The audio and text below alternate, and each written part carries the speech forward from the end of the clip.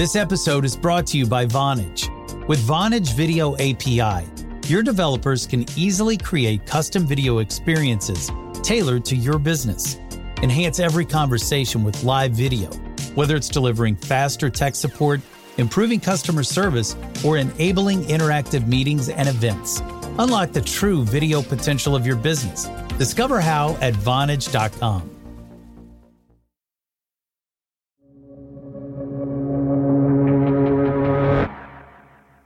Last month, Twitter suffered its biggest hack ever when major accounts across the site were taken over. Our colleague Bob McMillan covers cybersecurity. He first picked up on the attack when he saw some strange tweets. I think it was Elon Musk's account was the first one that I noticed. He started promoting this weird Bitcoin scam where he would tweet out messages saying, "Hey, I'm doing a special Bitcoin promotion. Send me some Bitcoin and I will double your money." And everyone thought, wow, Elon Musk has been hacked. And then suddenly Joe Biden's account was doing it. Barack Obama's account was doing it. Michael Bloomberg's account was doing it. We realized that something was completely out of control. Someone had access to seemingly every high-profile account on Twitter, and they were using that awesome power to try and trick people into sending them cryptocurrency. To Bob, something about this just seemed really odd. So it had this weird combination of astoundingly wide scope and bizarrely low-tech kind of ask at the end of the day. It reminded me a little bit of Austin Powers, with the, we want $1 million, It's like you've taken over all of these amazingly important accounts and you're asking for a crazy Bitcoin scam. It's almost like as if some 17-year-old kid was thinking, what is the best way I could use this? According to prosecutors, that's exactly what was going on. They say the person with access to the mouthpieces of some of the most powerful people in the world was 17-year-old Graham Clark. And the key component of his hack, it wasn't some fancy bit of code or technology. Prosecutors say the attack hinged on a telephone call. I'm hard-pressed to think of a case of this stature where so much of the hack really hinged on somebody calling someone up and pretending to be somebody they were not. Welcome to The Journal, our show about money, business, and power. I'm Ryan Knudsen. It's Wednesday, August 5th.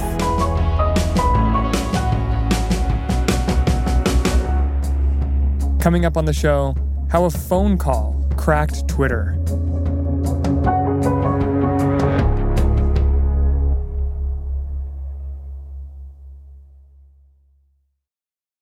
This episode is brought to you by Indeed. We're driven by the search for better, but when it comes to hiring, the best way to search for a candidate isn't to search at all. Don't search, match with Indeed. Use Indeed for scheduling, screening, and messaging so you can connect with candidates faster. Listeners of this show will get a $75 sponsored job credit to get your jobs more visibility at Indeed.com/journal. Terms and conditions apply. This episode is brought to you by Workday. Get the whole band together with Workday and pair finance and HR on one platform for an epic performance. With Workday AI at the core, you'll make confident decisions faster than ever, and you'll drive flawless business and finance operations with an agile platform that constantly evolves to future-proof your organization. Be a finance and HR rockstar with Workday. Visit Workday.com to learn more.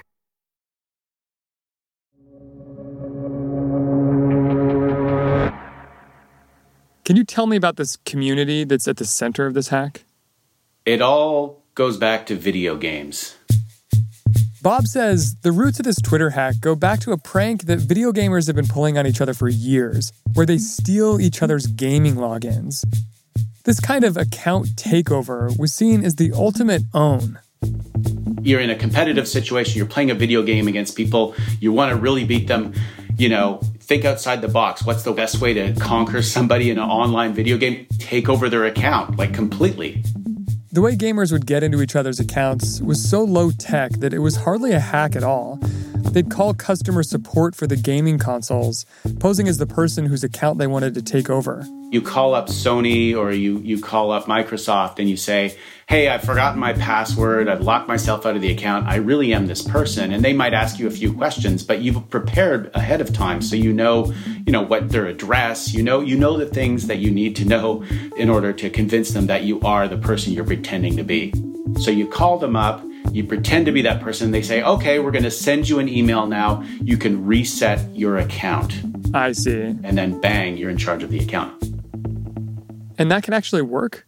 Yeah. So one of the things you have to remember about the people that do this is a lot of them are teenagers with a lot of time on their hands. And they will call up user support at these companies over and over and over again until they master the steps. It's really very much like playing a video game. You know, when you're on a level and you know you have to do a bunch of steps to clear that level and get to the next one. Well, they'll call tech support, they'll try one series of answers to questions, and when they get stopped, they'll be like, okay, well, I need to get the answer to that. I need that information. And eventually they learn the right sequence of responses to give to the user support people in order to get what they need. Bob says these attacks don't just happen on the phone. They can happen over email, too, or in online chats with customer support. Cybersecurity experts call it a social engineering hack. At its heart, social engineering is pretending to be somebody you're not, to trick somebody into doing something they're not supposed to do. It's like a con. It's sort of like the oldest hack that exists, just tricking somebody. Yeah.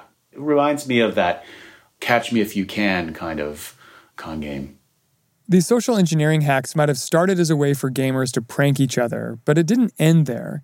Because, of course, gamers and hackers can use social engineering techniques to take over all kinds of accounts, including social media accounts. And there's one particular kind of social media account that some of these hackers especially love taking over. Social media account names or handles that are really short. The most sought after of these handles are very simple one-word handles, or even better, one letter or one number handle, what they call an OG name. OG meaning like original gangsta? Yeah, original gangster. That means you were around when the service was started. You were cool enough and prescient enough to register the coolest name on that service. Mm-hmm. You could get a name before somebody else took it. Yeah, exactly. So on Twitter, it would be something like @Bob, right? That would be a very cool name to have. That would be very cool for someone, especially for someone named Bob. Why are handles like that so coveted? Why are they valuable? Well, it really is just a geeky cool factor thing. And these domains on Twitter, they go for a lot of money. I mean, tens of thousands of dollars. Bob says if you aren't savvy enough to take over an OG name yourself, you can just buy one off a hacker. Whole digital marketplaces have popped up where people buy and sell these OG names. One of them was a site called OGusers.com. Bob visited it recently. You could put a post on the forum and say, like, I have Twitter names for sale. And there were literally like hundreds of posts of people offering to sell these OG names. And the alleged hacker behind Twitter's massive breach, he came from this community. In fact, OGusers.com would later play a central role in the hack. The site didn't immediately comment for the story. Tell me about this alleged Twitter hacker, Graham Clark. Graham Clark, yeah. There are a couple of things we know about him from our own reporting and from talking to people who have investigated his online activities. So he's a 17-year-old from Tampa who basically lives for cryptocurrency. We know he likes to play video games, but his true passion is cryptocurrency. When did he start to allegedly target Twitter, and why? Well, we don't know why. I mean, I guess it was to run this amazing Bitcoin scam, but he's alleged to have started the operation on May 3rd. May. That's about 2.5 months before the hack became public. Bob says the hack probably required that lead time because of how ambitious it was. This wasn't a simple takeover of a single Twitter account. Prosecutors say Clark's hack involved gaining access to Twitter's internal systems, and with it, the ability to control apparently any account. And getting that access took a few steps, some of them pretty technical. They included setting up a phishing page. They included what's called SIM swapping, taking over somebody's phone number. But According to prosecutors, when they sort of had to describe how he broke in, they said the way he got in was he called someone up at Twitter pretending to be tech support and tricked them into giving him the keys. A phone call, social engineering. That was the key to this hack. We don't know exactly what happened on the Twitter call, but this kind of social engineering hack where the hacker pretends to be your friendly company IT guy, it's pretty common. Bob recently got his hands on a recording of one of these calls where you can hear a hacker in action. That was obtained from a hacker who passed it on to a hacker who passed it on to a source who gave it to me. So the provenance of it is murky. However, it does illustrate how social engineering works pretty well. Hi, Lauren. Are you currently available right now? This is the hacker's side of the call. He's talking to a person who seems to be a branch employee for a telecommunications company, and he's pretending to be your colleague from IT. Oh, I already confirmed with the person earlier on. My name is David. I'm just calling from IT. Just need to make sure. Again, this isn't a recording of the Twitter hack, but it is a recording of a similar type of scam, where the hacker's goal is to get the employee's username and password to the company's network. The hacker tries to get the worker there to connect to the remote computer system and then intentionally allows the worker to fail at doing this and finally says, look, just give me your password and I'll just double check everything here. You tried to log into Kronos and it was unsuccessful? Let me have a look. Can you state your employee ID so I can look this up real quick? And so you can hear the con playing out. That the end result is, I want your password, but it's done in a way like he doesn't call up and just say, I need your password, right? It's more subtle than that. Sure, let me try. Can you state your Citrix password so I can go ahead and try it? 006. He really does sort of have that kind of like weary sort of I'll help you tone. He's really sort of creating a narrative, a total distraction. It's something to hear. When you actually hear it happen, it creates sort of an aha moment where you're like, okay, I get it now. Like just the audio of that really helped me understand how the con worked. We don't know how the alleged call between Clark and the Twitter employee went down. But by the time the multi-pronged attack was over, it had penetrated Twitter's user services software. This is where the company can initiate password resets for accounts on the site. It was an incredible amount of power. And to monetize it, Clark reached out to a few OGs. That's after the break.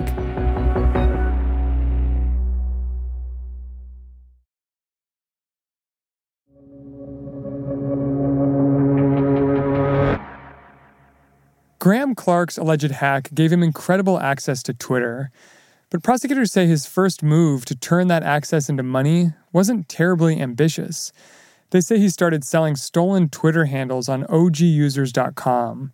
A researcher who's tracked this group of hackers says these were the kinds of deals Clark had been doing for a while, but he didn't have the best reputation. He was sort of notorious for offering to sell these names and taking the money and then never coming through on the deal. This researcher told Bob that Clark had likely scammed too many people to sell anything on his own. So he turned to two middlemen to help broker his deals. Their usernames were Ever So Anxious and LOL. Anxious is Mason Shepard, a 19-year-old from Bognor Regis in the UK. He describes himself as a lover of video games, first-person shooter video games, who lives with his mom in this beach town. LOL was one of Mason Shepard's associates. Shepard told Bob that Clark had approached them with a business opportunity. He told them that he was a Twitter representative, that he worked for Twitter, and that he could facilitate some account transfers. If someone wanted a particular Twitter account, a particular handle, Shepard says Clark offered to get it for them. For the right price, of course. What did Shepard and LOL make of his offer?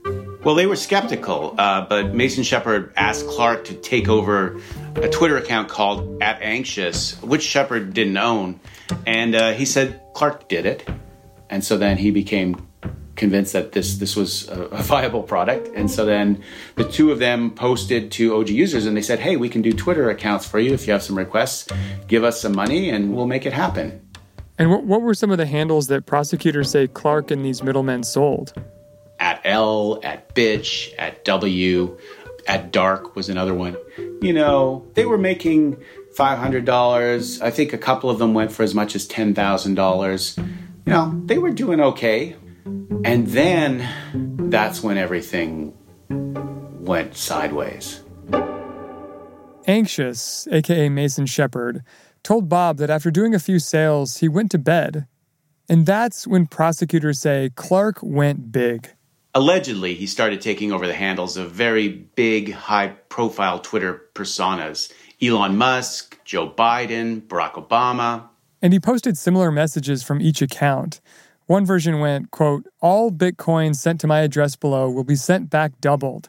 If you send me $1,000, I will send back $2,000, end quote. If that doesn't sound like Barack Obama to you, you're not alone. Prosecutors say only about 400 people fell for the scam.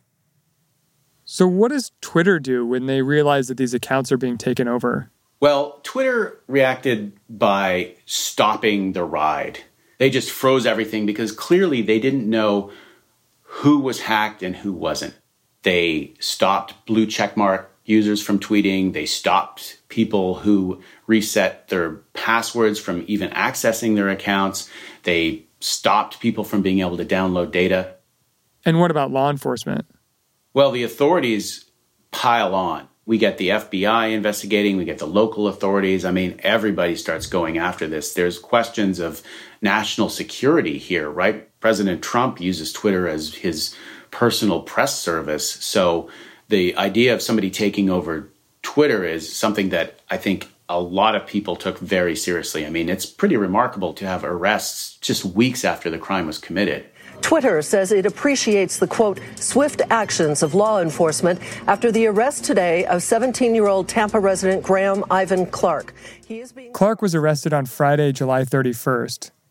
They charged Mr. Clark and the two alleged middlemen all at the same time, essentially with this crime. Clark pleaded not guilty. Lawyers for Mason Shepard and the other alleged middleman didn't comment for the story. The criminal complaint doesn't say how authorities zeroed in on Clark, but Bob says in a multi-part hack like this, with web page spoofing, Bitcoin payments, and social engineering, there's a lot of potential breadcrumbs for law enforcement to pick up on. What has Twitter said since about this whole hack? Well, they've said that they are sorry about it, that they are investigating it, that they actually had controls internally over all this stuff. It wasn't like you just called up tech support and just said, hey, I'm Mr. IT guy, let me in. And they were like, it's more complicated than a simple social engineering only attack. But they haven't spelled out the steps. And I guess there are two things that I would like to know about the attack from Twitter. One is exactly what were the steps to break in and what have they done to stop that from ever happening again? And then the other thing is, to what extent was the fact that everybody was working from home enabling factor in this attack? Is there something people need to know about having your workforces all be remote and a vulnerability to social engineering? Well, it is really terrifying to think that a 17-year-old could carry out a hack in this way and start tweeting from the accounts of politicians, especially in an election year. It's completely terrifying. They could have caused a geopolitical situation. They could have moved markets. They had access to Apple's Twitter account. They could have announced, we have a surprise iPhone coming out, and watched the stock shoot up or something like that. Yes, the short selling and market manipulation opportunities were incredible. But none of that happened. I mean, at the end of the day, some accounts were taken over and some people lost money, but this hack didn't actually cause that much harm. I mean, we got off lucky on this one, right? This is like an old story in security, right? Like the early internet worms and the early internet hackers were just kids trying to have fun. And then suddenly criminals trying to make money were using these techniques. So there's like a life cycle of hacking that happens, and things that start as these kind of innocuous activities mature. And we're seeing that. And I guess the reason we really need to pay attention to this is because if it goes to the next level, if nation states start like hiring social engineers to take over accounts and flooding the zone with disinformation, it could be really bad.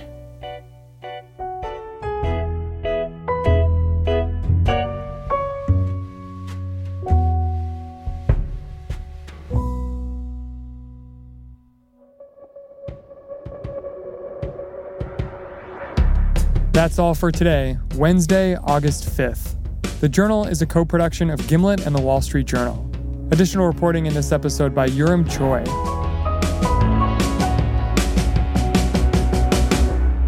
Thanks for listening. See you tomorrow.